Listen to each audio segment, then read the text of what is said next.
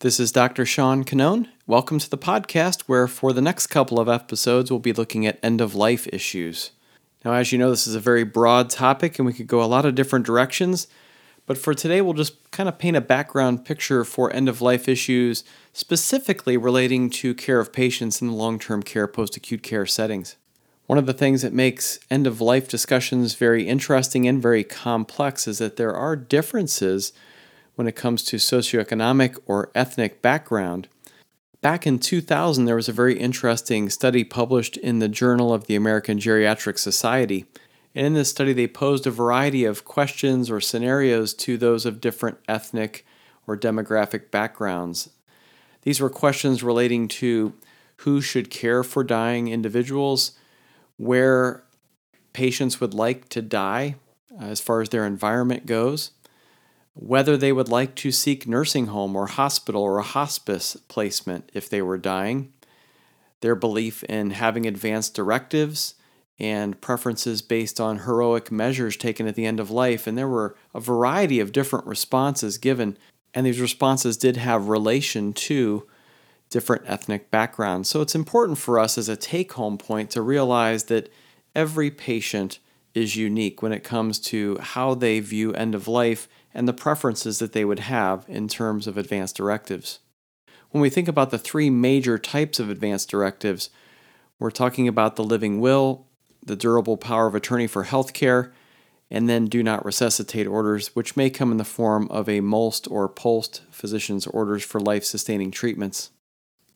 As you know, the POST form is very interesting and has much more detail than just a typical DNR form. It generally comes in several sections, labeled A through E. Section A addresses the patient's desires with regard to cardiopulmonary resuscitation. Section B talks about medical interventions and looks to understand whether the patient would want full treatment, selective treatment, or a comfort-focused treatment. Section C looks to address the patient's desires with relation to medically administered nutrition. Section D is a documentation of discussion. And then Section E are signatures for the attending practitioner. And it's important to note that the POST form does require the signature of the patient or their legal representative, as well as a witness to this consent, and then finally the attending practitioner. It's also important to note that the POST form is completely voluntary and that it can be changed at any time by the patient. Please note that whether you use a DNR form or the POST, depending on the state in which you practice, it is recommended that these be reviewed periodically with the patient, and especially when they have a change in healthcare setting or a change in healthcare status. The healthcare power of attorney lets someone else make healthcare decisions for you in the future if you're no longer able to make these decisions for yourself. Remember that the durable power of attorney for healthcare can be activated not only when a patient is permanently unable to make decisions for themselves, but also at times when they are temporarily unable to make decisions for themselves. It's really important to select a healthcare power of attorney, and it's also very important to select one who understands your wishes and is willing to uphold those, even if there's personal bias involved. This is why it's so important to also have a living will document, because it is the patient speaking on their own behalf and takes precedence over the healthcare power of attorney. Remember also that the healthcare power of attorney is a living document and can be revoked or nullified by the patient at any time should they choose. As we previously noted, the living will is a very important advanced directive to have. This is the patient speaking on their own behalf and instructing healthcare professionals as to what types of treatments they would like or not like to have should they be deemed terminal and unable to make those decisions. Now, as we look at these in summary, there are a few important limitations to note for the healthcare power of attorney, or the durable power of attorney for healthcare as it's sometimes called. These 5 limitations restrict what the healthcare power of attorney can do as they are making decisions on behalf of the patient. The 5 limitations are: first, the withdrawal of life-sustaining treatment; secondly, the withdrawal of comfort care; third, the withdrawal of life-sustaining measures in pregnancy; fourth, the withdrawal of previously obtained consent by the patient; and fifth, the withdrawal of nutrition or hydration.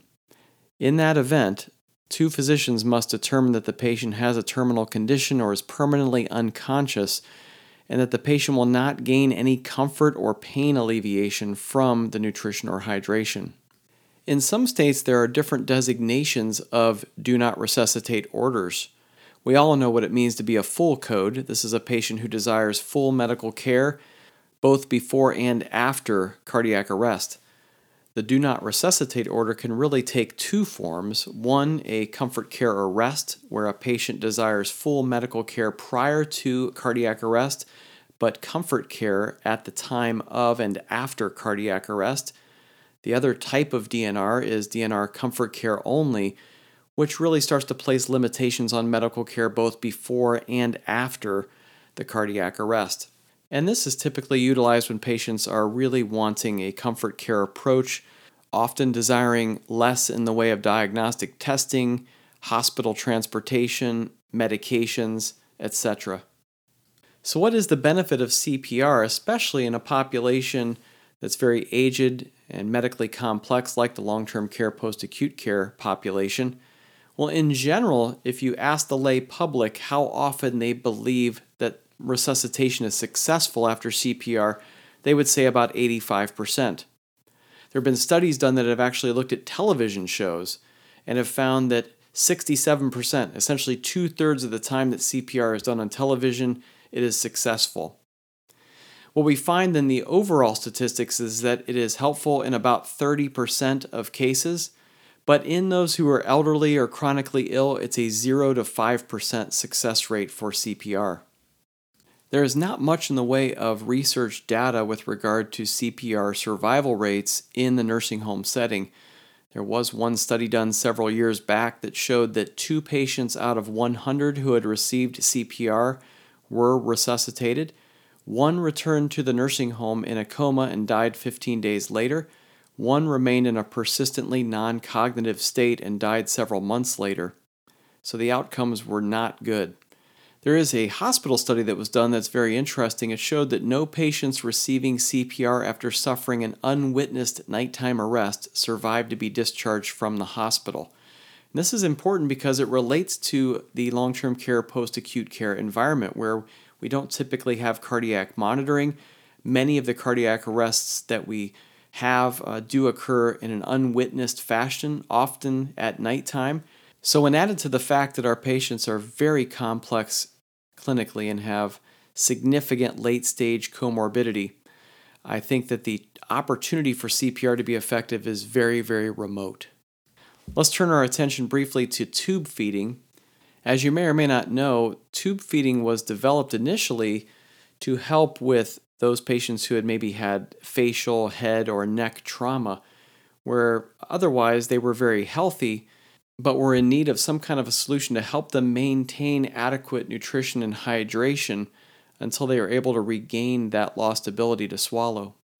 That technology was then applied to patients who had strokes and had lost the ability to swallow, with the hope that they would regain that function again, and in the meantime could provide adequate nutrition. Eventually, it became a solution for patients who just were not taking in enough caloric intake to maintain health, specifically in dementia. And this is where it has become very controversial. As patients lose their appetite or lose the desire or will to eat, what should we do with them? And many times families have a difficult decision on their hands and choose tube feeding because of the perception that being hungry would be a very uncomfortable and painful way to die. So from a caregiver or family standpoint, there are several reasons for why tube feeds are selected. One is to alleviate some of the concern around this discomfort issue and also to alleviate guilt on the part of the family or caregiver. Secondly, they may believe that tube feeds prolong life, and that has really not been shown in the data. Third, they believe that the quality of the patient's life will be improved by tube feeds. And lastly, there's a fear that their loved one is starving and in pain. And so this all drives behavior toward tube feedings, and we've been all too accepting of that in the healthcare community and probably put a lot of tube feeds in patients who really didn't benefit from them. There have been many articles over the years that have addressed this issue. One from Caring for the Ages, the AMDA publication, titled Tube Feeding Offers No Benefit for Critically Ill Long-Term Care Patients. As we look at the data or the facts around tube feeding, there are 4 points I'd like to make. First, does tube feeding prevent aspiration? And the answer is no. In fact, aspiration pneumonia rates are higher typically in patients who have tube feeds and who are demented. It's about 58% risk versus 17% risk without the tube. Secondly, does tube feeding prolong life or increase survival? The answer is no, at least in patients with late-stage dementia. That has not been the case in the literature. Third, does tube feeding improve quality of life? That one's tough because oftentimes these patients are cognitively impaired and can really not give us a good history. But the answer is probably not, considering that there tends to be more nausea, vomiting, diarrhea, pneumonia, restraints, and also the procedural and post-procedural discomfort of putting the tube in, and then the tube maintenance issues that come up along the way. So it's arguable if quality of life actually is improved. Probably not. Fourthly, do dying patients experience hunger or pain at the end of life? And there have been some observational studies that have shown that most dying patients do not experience hunger. They are satisfied with very small amounts of food or liquid, and they do not suffer at that time. And again, this is difficult for us to watch our loved ones who may be having difficulty taking in adequate nutrition or hydration. And so tube feeding will always be a controversial thing. And just to wrap this up, there was a very interesting article way back in 1992 published in Gerontologist that showed a rank order of the treatment preferences for patients over the age of 64. So they ranked these from the most to least preferred treatment preferences. At the top of the list, the most preferred treatment preference, should they have to have it, was antibiotics. At the bottom of the list, last, was permanent tube feeding. And so most patients, when you ask them when they're typically more healthy, they typically desire to not have artificial hydration or nutrition and do not want permanent tube feeding. So these things should be memorialized in an advance directive so that it's easier for the family to make these decisions on behalf of the patient when the time comes. Finally, let's talk a little bit about prognosis. Prognosticating is a very difficult thing to do. It's not a perfect science by a long shot. We know that physicians, practitioners tend to overstate prognosis and overestimate survival time. This has been published throughout the literature over the years. One of the things that's, I think, very helpful to do is to always get in the mindset of asking yourself the surprise question. The surprise question is, would I be surprised if my patient died in the next 12 months or the next year? If the answer is no, then you should be aggressively pursuing end-of-life care discussions with them. Be a great thing to ask as a part of your advanced care planning visit. And again, this is a question that's typically asked of the provider themselves about the patient that they're caring for. Although in the right context, you can ask the patient or their caregiver this question to try to gauge where they're at with their expectations. And sometimes they'll give you a very legitimate response, and it helps to open doors for further conversation. Next, always remember to communicate prognosis in terms of short-term and long-term prognosis. As we know, short-term prognosis can be very good. If a patient has pneumonia and we're treating them with antibiotics, the prognosis for the short term may be very good, but the long-term prognosis may be very poor based on their multiple comorbidities and late-stage conditions. So what are some predictors for one-year mortality in nursing home patients? Well, here are a few. A decline in serum albumin by 1 gram per deciliter in 1 year.